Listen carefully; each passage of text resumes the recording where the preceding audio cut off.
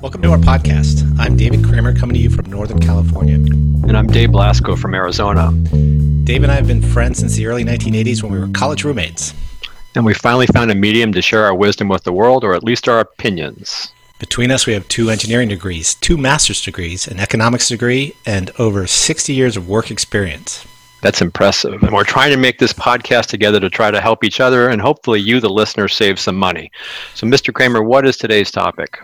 So today, we are talking about newspapers, possibly print media in general. No, for or against newspapers? Yes. We're exploring all aspects of newspapers. So, Dave, tell me something. We're baby boomers, barely. We snuck into the last year of the baby boom. Do you still get a daily newspaper? Oh, I do. I'm doing my little dinosaur move here. Your tiny little arms? We do get a newspaper delivered to our humble abode, and it seems like every year it gets smaller and smaller and smaller, but more costly at the same time. So you're getting a local newspaper or one of the national papers? Local newspaper right now. I have, up until a few years ago, I did get the Wall Street Journal delivered. It was kind of a gift. My mom would buy me every like a Christmas gift, but I stopped that a couple of years ago, and we get the local Arizona Republic. Arizona Republic. Public. Yep. I thought it was the Phoenix Sun. No, it's the... I guess that's the basketball team. That's the basketball team, yeah. Well, it used to be the Arizona Republican, but the name was changed I don't know how many years ago. It's the Arizona Republic. Huh. So do you get it 7 days a week? We get it 7 days a week. Uh-huh. So we no longer get a daily newspaper. For many years, we got the Wall Street Journal. And I stopped it after throwing it with still the rubber band on it into the recycling bin for the 17,000th time in a row. I had the Wall Street Journal probably for 20 years, and I miss it. They just I canceled it a few years ago when they crossed the bridge too far in some of their editorials. I'll leave it at that. Yeah, honestly, we did restart it up because my wife thought the kids should see a newspaper in the morning, but again, it ended up with the rubber band on it still. The Wall Street Journal is good because it's got those 2 columns at the front, today's news and financial news. So if you just read that, you stayed up with things pretty well. Yeah, I liked it too because I liked the weekend would have some interesting things, lifestyle, and would have some non-financial news, and even my wife, who's not a financial person, she I think enjoyed getting it. Yeah, that's one thing I miss was the lifestyle stuff. That actually could save a lot of money, or at least increase the enjoyment in my life. And because it was there every day, I would read the wine column, and there was a movie reviewer in the Wall Street Journal that had the same taste as mine. Yeah. So there were kind of 2 opposite effects. With the movie guy, once I figured out that he liked the same kind of movies I would like, I would just see whether he said it was good or bad, and then I'd go see it. Because I find when you read a movie review, it spoils at least the first 25 minutes of the film. It sure does. And I think it's important. Your ideas about what a good movie is or music has to align with the person doing the reviews, because I find that that's purely personal taste in most cases. So I've purchased a lot of CDs that I end up not liking based on a review, and I realized it's really beauty is in the eye of the beholder with respect to things like that. That's true. When you and I were roommates, I used to read your Stereo Review magazine that would come monthly, and they had a music reviewer who had the same taste as mine or influenced mine, however it worked. And so I would buy whatever he recommended. I kept that subscription for several years after college because of that, but it was costing me a lot of money reading Stereo Review every month, and reading specs on oh no, my receiver has 0.006 of distortion. I need to get a new one every year. Oh my gosh, yes. But the other column I liked in the Wall Street Journal, it was a husband and wife team that used to do the wine reviews. And wine reviews are the opposite. You need the long explanation of why it's good, particularly when it only costs $5 or $6 a bottle. Yeah, I like it. I do miss that way. My daughter moved to New York City a few years ago, and we ended up getting New York Times online, which I liked reading. Now, I will say I let that subscription wane a few months ago for a purpose, which will relate to this podcast. But I do enjoy getting that. My wife misses it. She keeps on telling me she misses it, and I'm trying to use that as leverage to get the local paper digitally.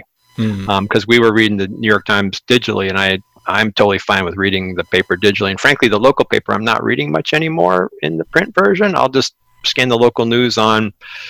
You can look it out online when you pay for the print subscription, and it's getting pricey. Getting the paper delivered is getting pricey. Yeah, I found myself. I think I used to get the San Jose Mercury News at some point while living out here in Northern California, and I'd find frequently the first thing I'd go to would be the Fry's Electronics insert. But that can make you sad. Like, what? That TV is only $800. I paid $1,700 for it last year.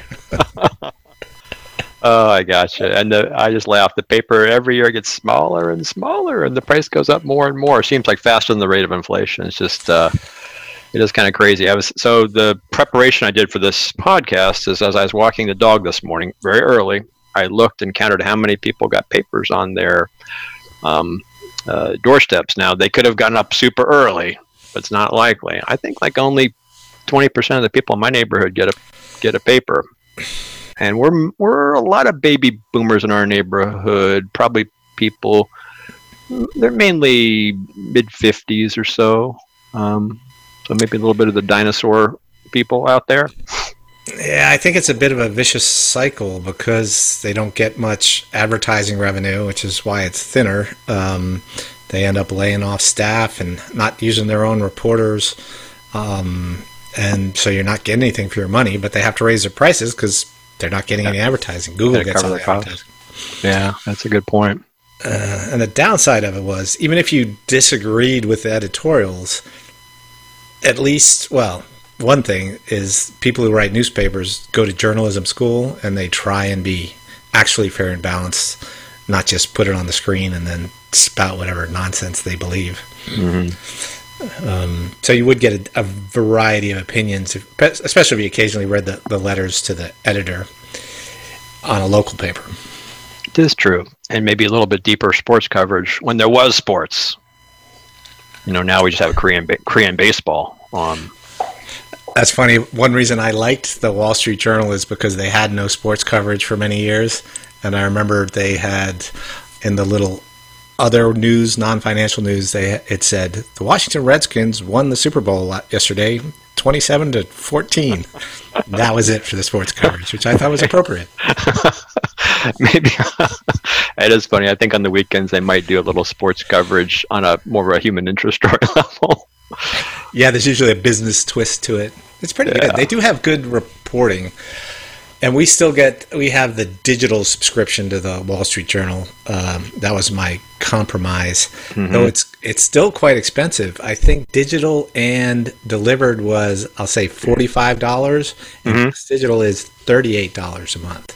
Well, that's pricey because New York Times is $28 a month. And I think the first year they give you a deal and they cut the price in half down to $14 or something like that.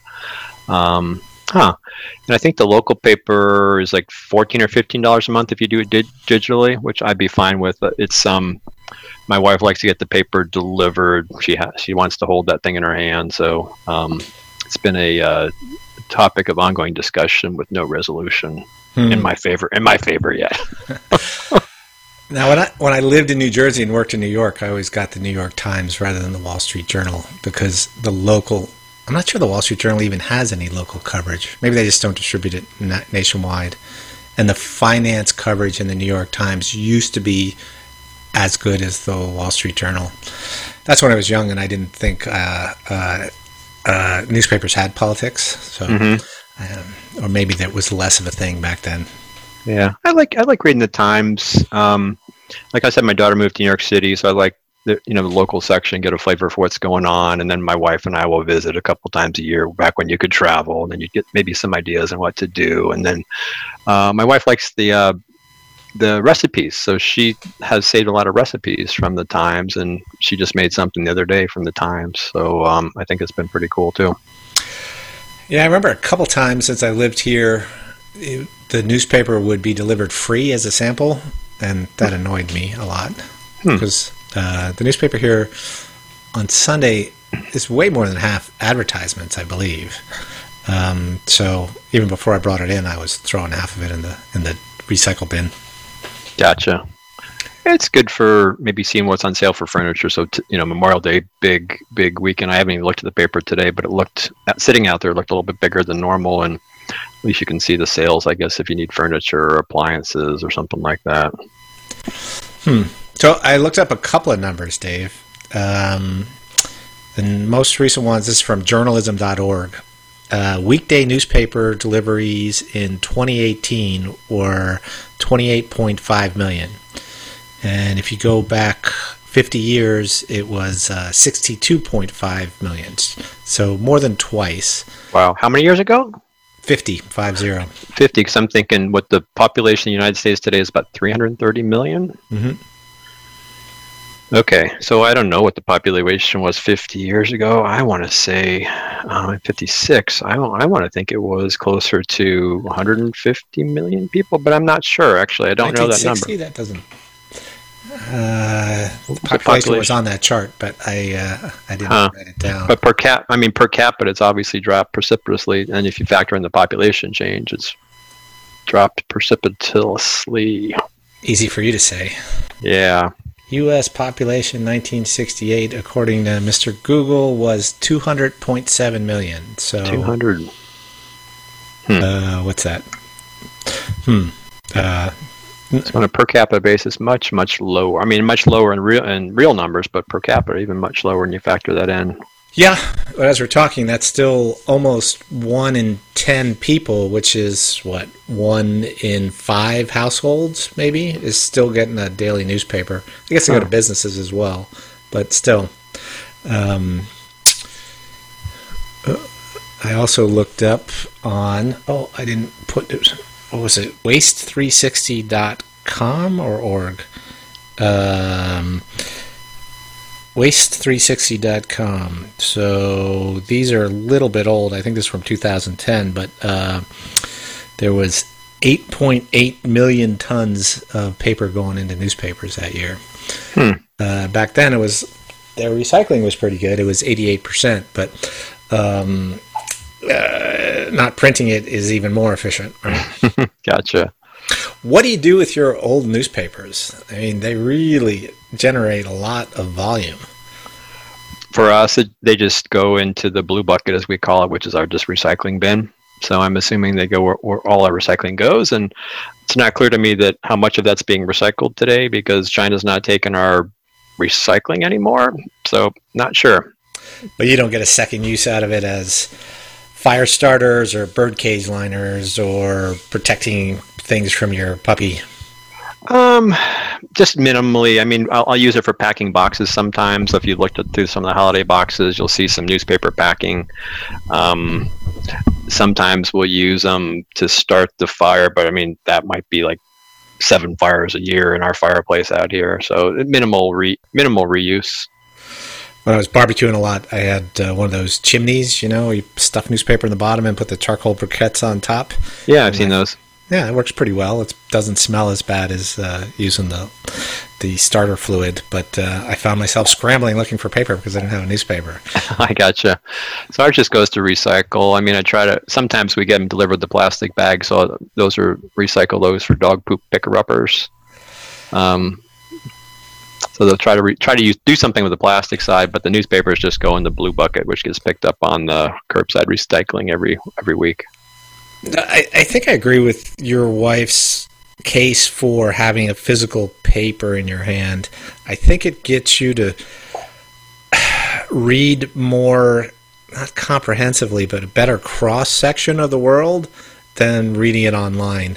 You get drawn down these rabbit holes, and it starts feeding you stuff you think you're interested in. So I read a lot about bass guitars and electric cars, and why various politicians are nincompoops. You're not getting that broad cross section. Yeah, you should have a letter from the editor saying the opposite once in a while, so you can at least, I don't know, maybe you'll still yell at the newspaper, but gotcha. Less of a silo, perhaps. That's a good point. She also does enjoy, and my son to some extent enjoys doing the word games, crossword puzzles, and some of the word games there. So I know you can get those online, but it is kind of fun to be able to do them and just sit at the kitchen table. And she likes word games and crossword puzzles. Yeah, that's probably the real reason I switched to the Wall Street Journal is I had a chance of finishing the crossword puzzle. Those New York Times puzzles, they get harder and harder during the week. I don't know if I've ever finished a Sunday one. They get super hard. I'm not as good at my wife's much better at those crossword puzzles, but you can get the little ones in the New York Times, which are kind of cool, which are fairly easy, so you feel like you've accomplished something. You can do them in 5 minutes. The little ones online were kind of cool. The regular ones, they get harder from Monday to Tuesday to Wednesday. Yeah. I got up to about maybe Wednesday I could do them. I don't enjoy crossword puzzles like I used to, though, because in a pinch, you can Google everything. And right. So... But they are New York Times crossword puzzles are hard. Yes, they are. They are super hard. You do learn a lot of 3-letter things. Like I know a lot about Bobby Orr. I've never seen him play hockey. Or certain words that are crossword puzzle players' favorite words, right? That don't appear in much public speech, but a lot in crossword puzzles. Do you get any actual magazines anymore with paper? I on and off. It's interesting. I did like to get Money Magazine, and they went digital sometime in the last year or so. And my subscription ran out, and I was surprised they weren't sending me, subscribe now for blah blah blah blah blah blah. And I looked them up, and they're online. I like getting that because it's just a lot of good basic facts about managing your money. And sometimes I get stereo magazines. I'll generally sign up on a deal. It's 1 or 2 years. I'll let them go, and then I'll wait till I get a hankering for them. But right now, I don't get any magazines right now. I take that back. I get one I get an aviation magazine that's related to the aviation business, and so you sign up for that for free. It's kind of interesting. And we get Business Week. My parents give that to me. The New Yorker. My wife likes that. Problem with the weekly magazines is they stack up pretty quickly. It can cause stress, feeling bad that they're not being read.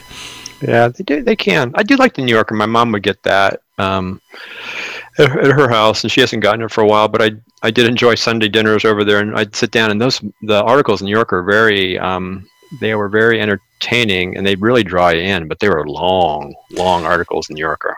Yeah, there's some serious fiction in there, and some very funny people. There's not as much time pressure to read those. They hold up better than say Wired magazine, which I don't seem to be able to cancel the subscription. That is a function of the magazines. They've figured that out to make it hard to cancel, right? You can't figure out how the heck you signed up and how the heck to cancel. There's all sorts of, or if you look at the deals on Amazon, if you sort low to high, there's tons of magazines you can subscribe to for the first year for $5, which seems like a bargain until you buy yourself a $2,000 guitar. Yeah. So, it's interesting. I used to get a lot more stereo magazines because I'm kind of into that. But I'll kind of I'll go through stretches where I'll get Sound and Vision or Stereophile, and then I'll just let it go and wait till I get a hankering to take a look at it again. So nothing coming across the dock right now. Yeah, it's what's the motto of the Washington Post? Democracy dies in the dark, something like that. Yeah, something like that. The death of journalism probably isn't good for us as a nation. Probably not, that's for sure. Especially in these times, that's for sure. And getting your news from cable TV is not good for you as a person or for the country as a whole. I avoided TV news for several years because I didn't like the local news. It's all fires and child abduction. It gives you a very distorted view of the world. But I was surprised. I didn't believe when somebody told me that, no, CNN is really biased. Like, no, it's not. It's news. It says right there. That's one of the ends, right? And they're just opinionated talking heads more than half the time. Same as Fox News. They just have different opinions. Different opinions. Yeah, it's different. I don't watch local news for the same reasons. I just don't find the local news it just silly. I don't know. Most local news, and it's not a knock on Arizona. It's the same way when I lived in Ohio or Tennessee, Florida. The local news is just kind of goofiness in my mind. But I think the paper does a better job of it. That's for sure. And I do enjoy reading the paper because you get more in-depth articles. And I think Wall Street Journal is well written. I like the New York Times to read that. I've not subscribed to the Post before, but those two other papers, I like getting the news there, and they do a pretty good job covering things. Yeah, there was a good story in Market Watch, and I don't know what the source is of this chart, but it shows how biased various sources are and how much they're news versus opinion. Mm-hmm. And I use that to determine who I follow. And my current favorites are Reuters and the Christian Science Monitor. Interesting. We were having this conversation the other day with my family. Excuse me. And my son, we were talking about, I still watch Google News a lot, but now I'm kind of getting away from Google News because it's just too much. I'm not sure what to say, just too much goofiness. But he really he likes Reuters, but he likes, I've started reading it more, the British Broadcasting Network, the BBC, and reading the U.S. news on the BBC because he finds that it's more objective and less biased. So I've been starting to read the BBC News a lot more. Yeah, I like NPR. They have a little bit of a bias. So there's a very interesting chart, and it's copyrighted by MediaBiasChart.com. And at the far lower right, which is the it goes from original fact reporting to contains inaccurate fabricated info. So the farthest to the right and lowest down as far as being attempting to be accurate is InfoWars. Yeah. Okay. On the right side. And on the left side, it's something called Patribotics and the Palmer Report. So I've not heard of those two. So the Associated Press and Reuters are up at the top. Bloomberg was pretty good too, with perhaps a little right-wing bias, but after he ran for president, I stopped following them either. It's hard not to tilt things towards something with your own name on it, right? Yeah. So Reuters gets good marks, and it's interesting. We had this conversation the other night after dinner, and my son says he likes Reuters and he likes reading stuff on the BBC. So I have been reading on the BBC more often than not. I find that it seems kind of odd because it's not a U.S. based news service, but I mean, obviously they have folks in the U.S. to cover, and it just seems a little bit more straightforward and less more factual. I'll just leave it at that. Yeah. All right. Well, what else can we say about newspapers, Dave? I think you should support your local newspaper, whether you get it delivered or online. I'd like to get mine online because I think it's a better value. I think it's hard to get it delivered. It's just, in my opinion, it's not a good value because it's just hard to make money that way. And I think the future is online. So support your local newspaper online, and perhaps maybe support one of the major U.S. newspapers online as well. That would cover, nationally. That's, I think, what I'd like to do. Sounds fair. All right, so let's wrap it up. Hopefully our next podcast will be a very special episode. We are going to have, hopefully, 2 guests returning. So all sorts of excitement. Two past guests returning for a future podcast. That sounds awesome. There you go. All right, Dave. Enjoy the rest of your weekend. All right. Take care.